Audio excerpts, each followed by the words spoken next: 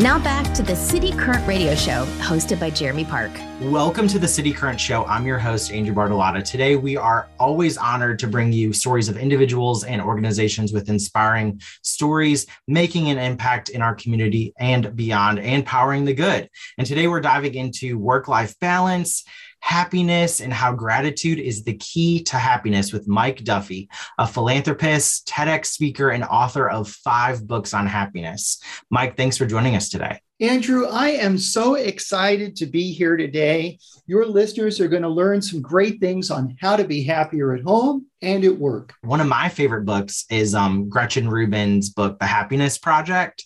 And so I've always been fascinated on how we can really become happier and how it really is like a mindset shift. So before we dive into your tips on happiness and gratitude, give listeners a quick glimpse at your career and why happiness is your passion. When I was 17, something tragic happened to me. I lost my mom within the span of 3 months. So I became extremely obsessed with 3 topics: happiness, resilience, and success. It led me to getting a degree in psychology and, just reading everything I could possibly get my hands on in terms of the current scientific research, which I stay up to date today on, but also, and more importantly, ancient wisdom. The reason why it's considered ancient wisdom, because it's still true today as it was centuries ago. So that led me to starting the Happiness Hall of Fame, which has inducted Muhammad Ali, Steph Curry, the Golden State Warriors, the San Francisco Giants, the Make-A-Wish Foundation, my personal favorite, Dolly Parton, and so many other people like John C. Maxwell that make other people happy. I mentioned you're the author of 5 books on happiness. Can you share those titles and what someone would learn from these resources? Sure. So my flagship book is The Happiness Book, A Positive Guide to Happiness. And by the way, all of my books are free. If you're an Amazon member, just go there if you're a Prime member, and you can download them for free. The Happiness Books for Kids 1 and 2, the Happiness Book for Men. So they're all there. And my flagship book at the end has a guide that you can fill out. It's a roadmap to really get you set in life. Let's talk tips and resources on happiness. I loved your TEDx Berkeley talk, which included this P + P = H formula. So talk about that and how the average person can increase their happiness. So my happiness formula is purpose plus progress equals happiness. You have to take massive action, Andrew, if you want peak happiness. One time I was performing a talk, and at the end, my insurance guy happened to be there. And he comes up to me and goes, "Mike, I have the perfect plan for happiness when I'm retired." I said, "Great, what is it?" He says, "I'm going to find a beach." I said, "Sounds good." "I'm going to find a hammock." I started getting worried. And he goes, "I'm going to drink rum from sunup to sundown, and I'm going to be so happy." I said, "Unfortunately, you haven't heard a word that I said. That is a recipe for alcoholism. That is not the path to pure happiness, right?" So you have to get straight with your purposes in life. A dozen years ago, I sat down with a yellow pad. On the left-hand side, I wrote down the multiple purposes of my life. Be a great husband to my wife, Shannon. Be a great father to my 2 kids. Be a great financial advisor. I own Happiness Wealth Management in California, and on and on and on.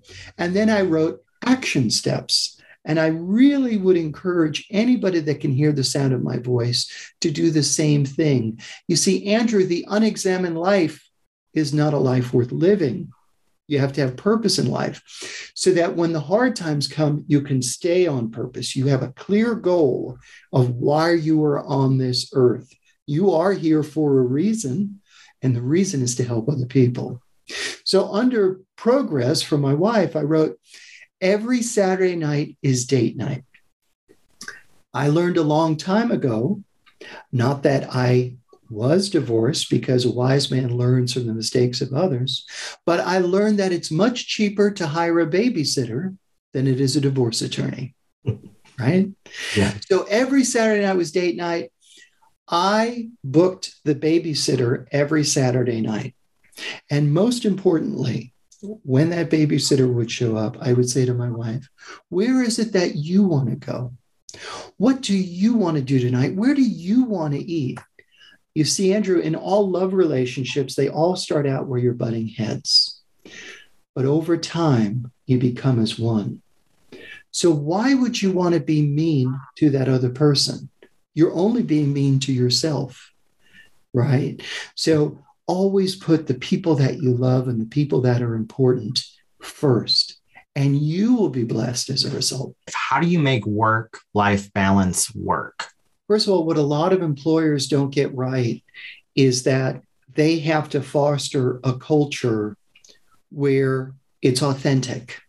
There are going to be challenges at work. There are going to be people in different sectors of their company, like customer service, that all day long, they're going to get complaints. We're only human. It's going to drag us down, right? So you have to come up with a plan for peace, because when you stay in peace, you stay in power. When you stay in power, that's the road to success, right? So not just have, food, pizza on Fridays. That does nothing, right? You have to bring in speakers. And, my speaking schedule has really filled out. A couple of years ago, before the pandemic, it was considered frothy to have a happiness expert come in and talk about how your employers can be happy at work. Now it's like, get that guy in here. So you have to understand that we are all human and that we need help and that we need wisdom in order to be successful at work.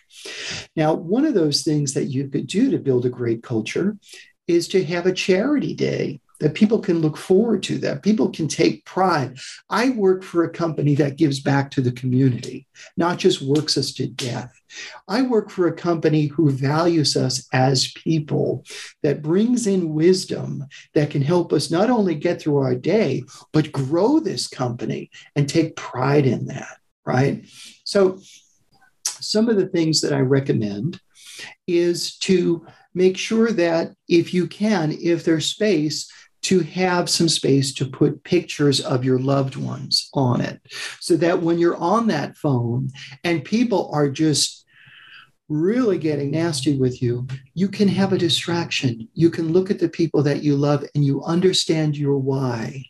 I'm on this phone call right now because I care about my children, or I'm taking care of my mom and I love them. And this is just something that I have to do. So that's a tip that I have as well. Let's shift to the Happiness Hall of Fame. I think it's one of the coolest things that I've heard of. What is it? Tell us about that. And maybe what are some inspirational celebrity stories that you have as the founder of the Happiness Hall of Fame? The Happiness Hall of Fame celebrates, recognizes, and encourages people and organizations that make other people happy. Mother Teresa's Missionaries of Charity are in the hall. Because of me going up there, it's a long story, but I'll cut to the quick. I went up there with 24 cupcakes. I gave it to the Mother Superior in San Francisco. She opened them up. She goes, "These cupcakes are beautiful. Our friends on the street will really enjoy them." Now, Andrew, there are times in every person's life when a word or a phrase changes the trajectory of that life. When I heard her refer to homeless people as our friends on the street, the scales fell from my eyes, and I stopped looking at homeless people as people down and out, and I started looking at them as my friends who I just haven't met yet. That was the moment that the Happiness Hall of Fame homeless outreach was birthed. And most days I wake up and I go see my friends on the street. It brings me great joy to pray with them right on the street, to support them financially. I I was visiting with a friend of mine, Zach, who was born without the ability to stand up. In order for him to move, he has to drag himself by the knuckles. He has nobody in this life. And after visiting with him for 6 months, I said, Zach, what is your dream? Tell me, what are the desires of your heart? And he said, my dream is to meet the players of the San Francisco Giants. Now, before COVID, every year at the Stanford University Faculty Club, we'd have a big event. And people that were inducted would come out, talk about how they impacted other people's lives. And the San Francisco Giants came out with their 3 World Series trophies and talked about how they made people happy off the field. I called up my contact in the front office and I said, will you make this young man's dream come true? And they said, Mike, not only will we make his dream come true, you and he are going to be coming out to our premier game of the season against our hated rivals, the LA Dodgers. He will come out during batting practice and he'll get to meet both sides of the field, both teams. So I go back, put him in his wheelchair, throw him in my car. We go up there. The Giants meet us with 2 bags of swag, hats, gloves, scarves, everything San Francisco Giants. And as I'm wheeling Zach out onto the field, he says to me, Mike, this is one of the greatest days of my life. And I said, Zach, this is one of the greatest days of my life. You see, 1,000 years ago, St. Augustine said, it is in giving that we receive. So that's what I would tell your viewers. Tilt your life towards a life of giving and noble purpose. That is a beautiful story and a great example of why the Happiness Hall of Fame needs to exist. What puts a smile on your face when you look at the impact that you've been able to make over your life? I'll let you in on a little secret.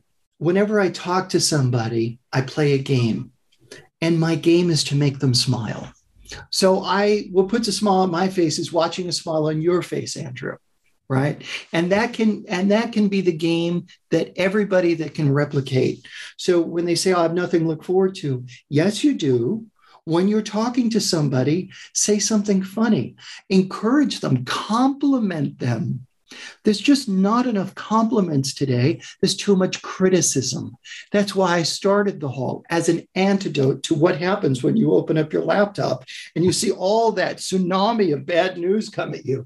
I wanted a place on the internet, and by the way, it's happinesshalloffame.com, where people could go and watch a video of maybe a celebrity. You know, the funniest video I have on that is Dolly Parton.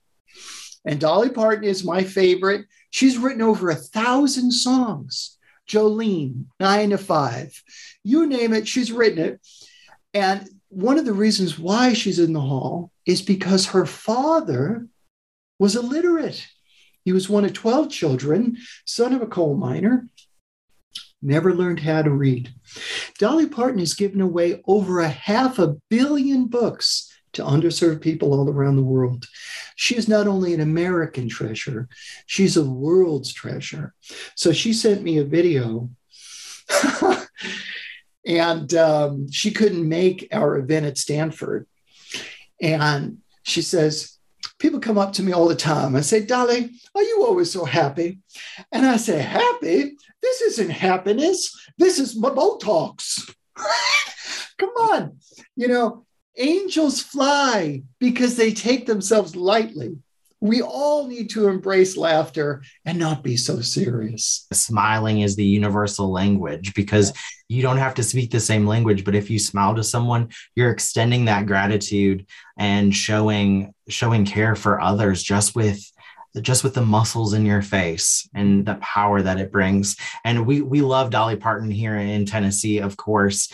So I love that too with her imagination library. And like you said, over 500 million books. And she took something like her father being illiterate and said, no more. I want these children to grow up being able to read and having books in their home. where they don't even have to, a lot of these rural places it may take them miles to get to a library, but being able to have those books at home to read and to have happiness in their life through reading and stuff, that's great. Where can people go to learn more about you, the Happiness Hall of Fame, and purchase your books? If you have a nonprofit or a corporation and you'd like to have me come in and speak, you can go to MikeDuffySpeaks.com. If you want to learn more about the Happiness Hall of Fame, you can go to HappinessHallOfFame.com. And all of my books are for free on Amazon. Well, Mike, it's an honor to interview you today. Thank you for coming on the show, working to power the good and to spread happiness around the globe. Thank you, Mike. This has been a presentation of the City Current Radio Show. To learn more, visit citycurrent.com or call 901-321-1020. Follow the conversation on social media at City Current or Jeremy C. Park. Tune in each week to listen across the Cumulus Media Memphis network.